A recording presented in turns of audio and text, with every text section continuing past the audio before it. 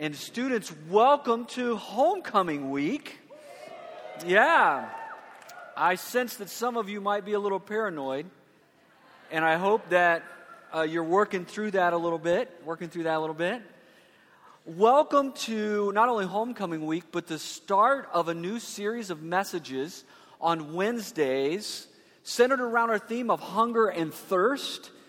And we've decided to just go through the Beatitudes in Matthew chapter 5. And so I want to encourage you, if you have your Bibles, I know you've got it on your phones and tablets and everything. I know that. If that works for you, that's fine. If not, bring a Bible and have it with you in your lap. And we will spend some time talking about the Scriptures as it relates to our lives as followers of Christ from the Beatitudes. And it's been a few years since we've done a series like this. We've invited the all-star team to participate. And so over the next few weeks, you'll hear from Dr. Gustafson, Dr. Myers, you'll hear from the Kratz, you'll hear from Dr. Castor and Dr. Peterson and Dr. Inglesland as we go through each of the Beatitudes on Wednesdays. So the all-star team is assembled. We are ready to go. I hope that you are as well. Fair enough? And it occurs to me that my preaching professor is sitting in the second row by himself. So are there any students that would want to fill the front seats here? Come on down. Come on, you can do it now. There you go. There's one student who's coming to the front. Come on. You can do it. Yes. Now Dr. Peterson is not alone. Dr. Myers is not alone. See that? Look at that. Oh, isn't that sweet? Oh, there you go. Everyone's got a friend. We all have buddies now. Man, it's getting tight in that row right there. All right. So what do you want is my question for us this morning. What do you want? Some of you came to college as undeclared majors because you just don't know what you want. How many undeclared majors do we have in the room today? I see a few of your hands. Yeah. I started college as an undeclared major because I just wasn't sure what I wanted to do with my life. Fortunately, while this was not available when I was a college student, it is available to you now because in 2012, there arose a new subfield in psychology called wantology. It is the study of what people want. And for $300 or $400 an hour, that's real number, you can go and sit with a wantologist who will tell you what you want. So you may think, college student, that you want to drop out of college. You go see a wantologist, and he or she will tell you, no, you don't want to really drop out of college. What you really want is to change majors. And so a wantologist might be a helpful person for you to secure their services. Now, if I go to a wantologist and I pay $300, I hope the wantologist has the insight to see that what I want is my $300 back. But we struggle to know what we want. Now, I'm going to confess some things today to you. What I want are shortcuts. I want the microwave version of everything. So, for example, I want to be physically fit without exercise. Can I get an amen on that one? I'm working on that. It just seems to me that someone should invent a good-tasting potato chip that when I eat it, I lose weight. Right? So I can sit on my couch and eat all the potato chips I want and lose weight in the process. That's what I want. I want that shortcut, right? I want to play Rachmaninoff piano concerto without ever practicing piano, right? I want that shortcut. I would really want to have intimate friendships without vulnerability. I want to have a mental acuity without sleeping. I want to be holy as a person without sacrifice. And I really want to be a godly, spiritually mature person without brokenness. Last spring, as I sat with some students, we talked about things that we want.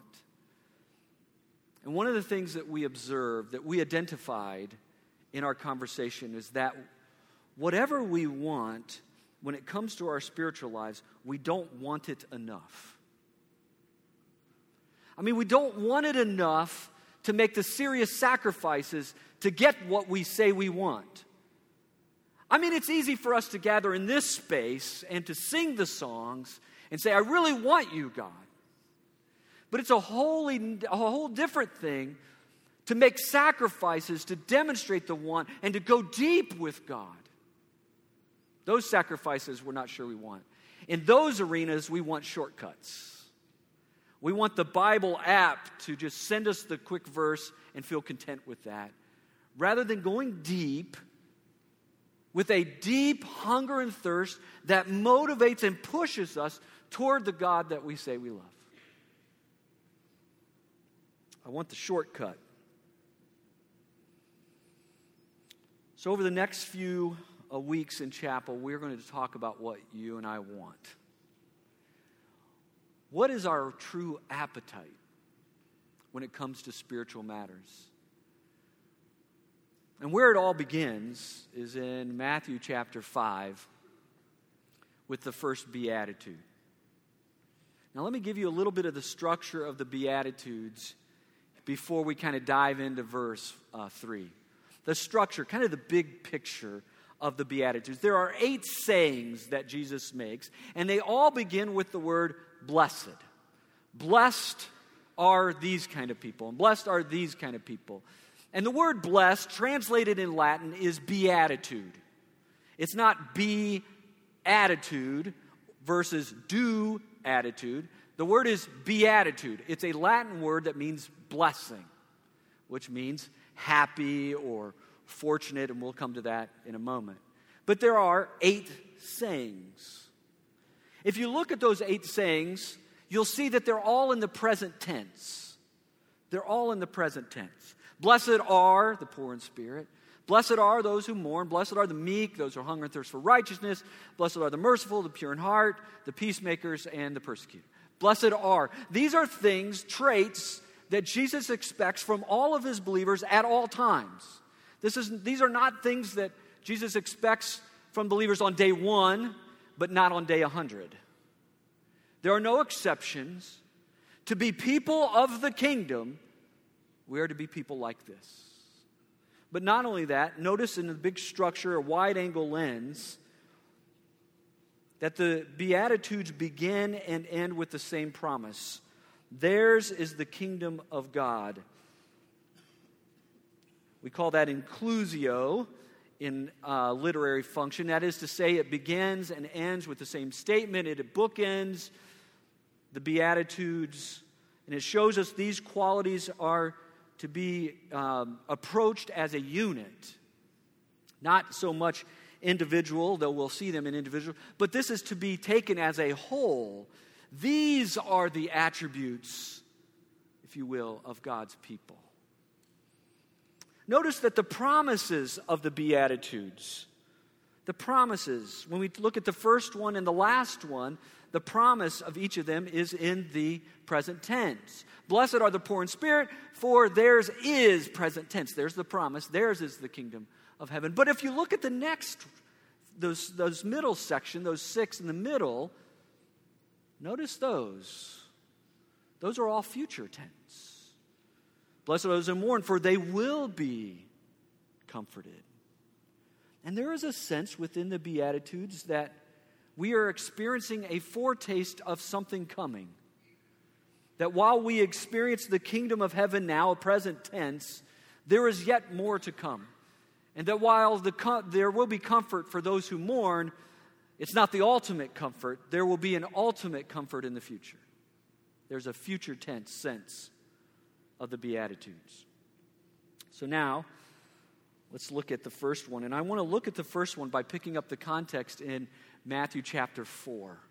Matthew chapter 4, the context, just at the end of the chapter, says this: Jesus went throughout Galilee, teaching in their synagogues proclaiming the good news of the kingdom. So that's the nature of the message. He's talking about a king and the reign of that king here on earth. And Jesus is sharing that message and healing every disease and sickness among the people. News about him spread all over Syria, and people brought to him all who were ill with various diseases, those suffering severe pain, the demon-possessed, those having seizures, and the paralyzed, and he healed them. Large crowds from Galilee and the Decapolis and Jerusalem and Judea and the region across the Jordan even followed him. Imagine now the frenzy of people gathered around Jesus when the news gets out that he's doing these miracles and he has this amazing teaching of the kingdom that no one had heard before. And as they're hearing this message, it's authenticated by healings. And so people started bringing others, and they're watching, and the crowd begins to swell. And there are people on the outskirts watching and looking in. There are the skeptics and the doubters. There are the people filled with faith, the people of need and brokenness. And they're all gathering around this person of Jesus. And it must have felt like a circus around him as he traveled from place to place. I'm reminded occasionally, if you're watching YouTube, you'll see these videos from Dude Perfect. Have you heard of those guys? Yeah. Some of you are celebrating. We had our own Dude Perfect experience here in this gymnasium a few years ago when one of our students sat in the middle with his back to the basket on a seat, threw the ball over his head and made a basket. It took them all day to do it. But you know the moment when that happens and the ball goes through the hoop? If you watch those videos, right, there's this instant celebration, right? I mean, they've been doing it for like 3 hours. In fact, one time I was walking upstairs, just right here, and there were a group of students up here, and they were throwing the ball off the wall and trying to make it into the basket. And he said, yeah, I did it by accident last night, but I didn't have it on video. So I'm recording it today, and they're up there for hours, throwing the ball, trying to get it. But the moment the ball goes through the hoop, everyone celebrates. There's a loud holler, and it's like, woo, and everyone high five. Yeah, okay, this is awesome. And I almost imagine that is the scene. As people would bring a crippled person before Jesus, and as they set him down, they're watching, what is Jesus going to do now? And they're waiting. And Jesus touches the person, and there's healing, and everyone high fives, and they're like, yeah, he did it, And there's a celebration of joy and hope and anticipation that's all emerging right there in that moment. And if you're an onlooker, you're saying, what's different about Jesus than me? Because I look like Jesus, I wear the same clothes as Jesus. What's different about him? How did Jesus do that? Right? What did Jesus say? Like, did he do something with his voice that caused this person? Like, was it not just like God heal? Maybe it's a double syllable God. Like, God duh heal. Maybe. Could it have been a touch? Maybe it was the way Jesus waved his hand. Whatever it is, if you're an onlooker and you see it happening, you say to yourself, I want that. And I never want to leave that. I want a piece of that. I want to be a part of that campaign on the planet Earth. And no doubt, messages is spreading. You got to come and see this, because this is not like anything we've ever seen before. So Jesus, would you please tell me how to be a part of that kind of kingdom? Now, chapter 5. Now, when Jesus saw the crowds, Matthew uses that phrase a couple times. Later in the book of Matthew, it's when Jesus saw the crowds, he had compassion on them. Here, when Jesus saw the crowds, he went up on a mountainside and sat down. I think there are reasons why Matthew chose this kind of setting for this sermon.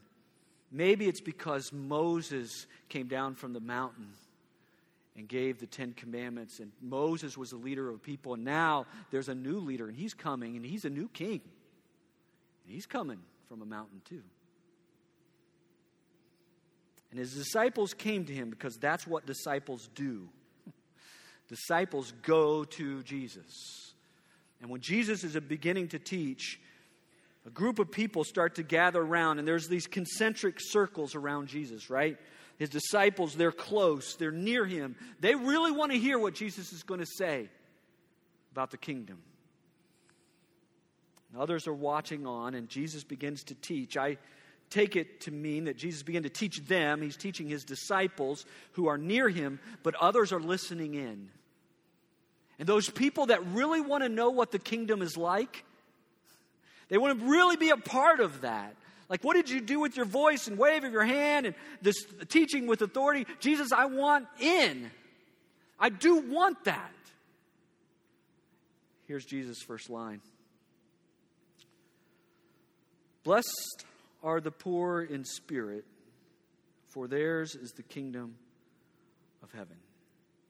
Blessed. Blessed is the first word in the phrase. It means to flourish. Some translators have the word happy. Maybe it's satisfied. It's hard to really capture it in English. But it means not just a circumstantial happiness, like today I woke up and there's sun and I'm happy. But it's this state of being satisfied or a state of being flourishing, having favor on you. The word blessed means to approve. To approve, to be in a position where you're approved by God and you know it. That's the state of flourishing and being satisfied. The first century, when they would have heard Jesus say blessed, when his first word came out, they'd say, this is it. This is the moment. He's going to tell me how to do what he did. I'm going to get in on this magical system that Jesus has inaugurated. This is going to be awesome. Blessed. That's it. I want that. I want that. Blessed. And then Jesus says, blessed are the poor in spirit. Kind of sucks all the wind out of it, doesn't it? Word poor means to beg, to descend, to fall. The Greek word is patokos. It means to be empty to the point of begging. It means to abandon reputation, to leave behind the appearance of sophistication. It means to embrace the indignity of a beggar due to the intensity of the need. It's to survive by an empty hand.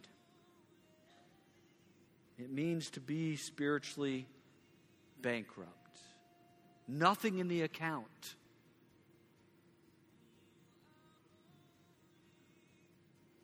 Interesting idea, isn't it?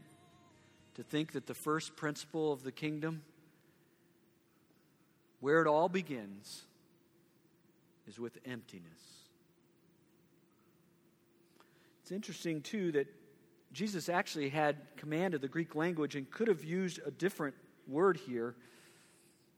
The word that Matthew uses is patokos. There's another word, and it's called penteros. Penteros means to be poor also. So there's two words for poor in the original language. Patokos, which means to be empty, to be poor, to be in need, and to beg. And then there's penteros, which means to be poor, but to not beg. Means to be empty, but to hunt through the trash can to find the food, survive by hard work, by muddling through, protect the reputation, be poor but refuse any help. We don't like the idea of being or appearing helpless. So what we do is we fake it. I'm not really poor. I can get by on my own. Please don't offer. I don't need your help. Thank you anyway. I can get by.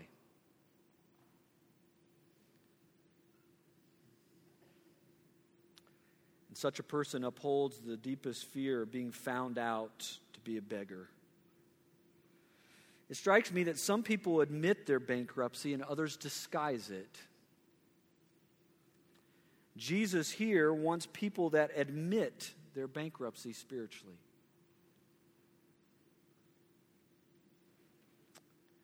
The word that I have adopted for the state of muddling through life, never admitting our bankruptcy, is the word pretender. You know what a pretender is. It's like a mannequin that's just has a pose. It looks like life. It's shaped like life. It's got fashion designer clothes on, but there's no life there. That's a pretend life.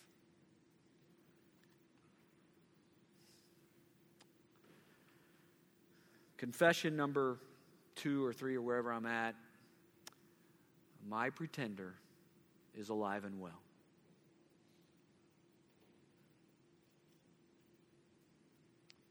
I know it when you think, if you're a student and you think of all of us, grown-ups that work at Crown and, talk about the Greek words in the Bible, like we're supposed to have it all together. We're not supposed to have any of those. And I want you to know, I don't have any of the external stuff. But then I'm reminded of Isaiah 64:6. It says, all of us have become like one who is unclean, and all our righteous acts are like filthy rags. And sometimes I think I am the mannequin. I'm dressing up my life in filthy rags, pretending that they're righteousness, and I want all of you to really believe that I'm not broken. And I want all of you to believe that I can get by, and I'm not helpless. That I can get by without anyone else. Do you do that? Are you ever a pretender? And I've learned from years of doing this, because I want you to know the first time I identified myself as a pretender was many years ago when I was a pastor of a church, and it was not going well. I was not going well.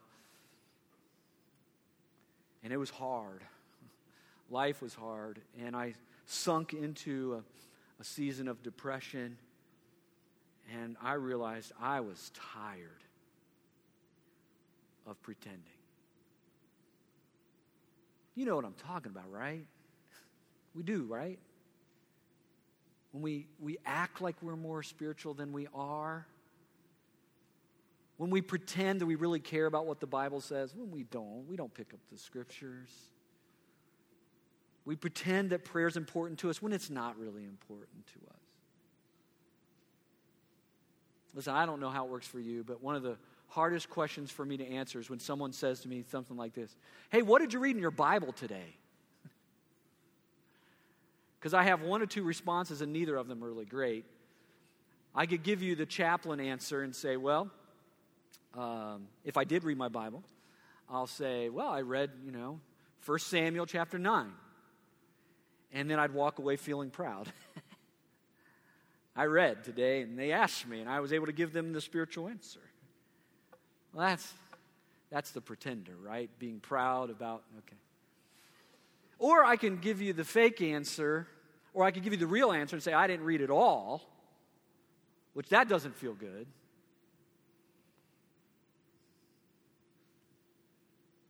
So, just end up with shame. See, it's exhausting to be a pretender. And I think when we strip everything away and we look ourselves in the mirror, what we really want is to finally say, I am empty. And I don't have it all figured out. And my life isn't clothed with fashion designer clothes, but maybe with filthy rags. And I'm still in progress. See, the critical words for a beggar is I need. Not I won't, that's the rebel, but I need. And to get to that point of I need, we must descend into desperation. We say, God, you are my only hope. Blessed are the people whose only hope is God. For theirs is the kingdom. And if we're going to go through the Beatitudes and we're going to talk about hungering and thirsting and mourning and meekness and pure in heart, and if we're going to talk about all of those things, it begins right here today at Crown in this chapel when we as a community say, God, our only hope is you, and we come with the only posture we can, and that is with empty hands before you. Because only when we're empty can we then be filled.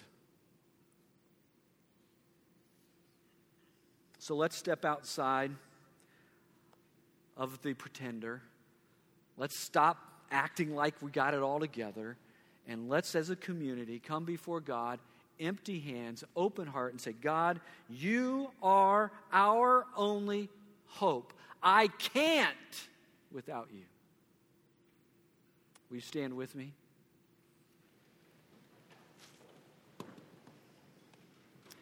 And would you be so bold as to simply lift up an empty hand, lift up your hands, and if you want to just today, don't worry about your neighbor, don't worry about that person, don't worry. Today, if you were to say, God, I admit I am poor in spirit, and I want a fresh renewal of your work in my life because I can't do it on my own. My only hope is you. Just the form of a beggar, lifting up empty hands before God.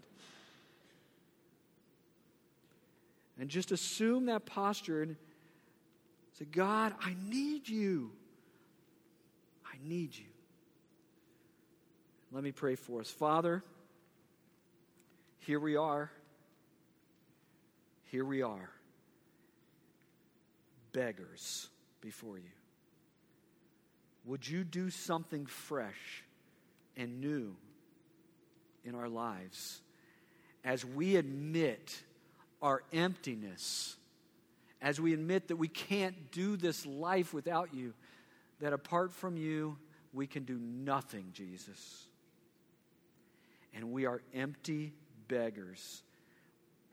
Would you now come and fill your people? And would you use these Wednesdays in the coming weeks to shape not only a person, but shape a community of people who live under the authority of the King. For those who are poor in spirit, theirs is the kingdom of heaven. We want to walk with you, Jesus. Be our guide in this journey toward the blessed life. We pray in the name of Christ Jesus. And all the beggars said, amen. Amen. God bless you. We'll see you next Wednesday. We'll see you Friday, but we'll see you next Wednesday for sure.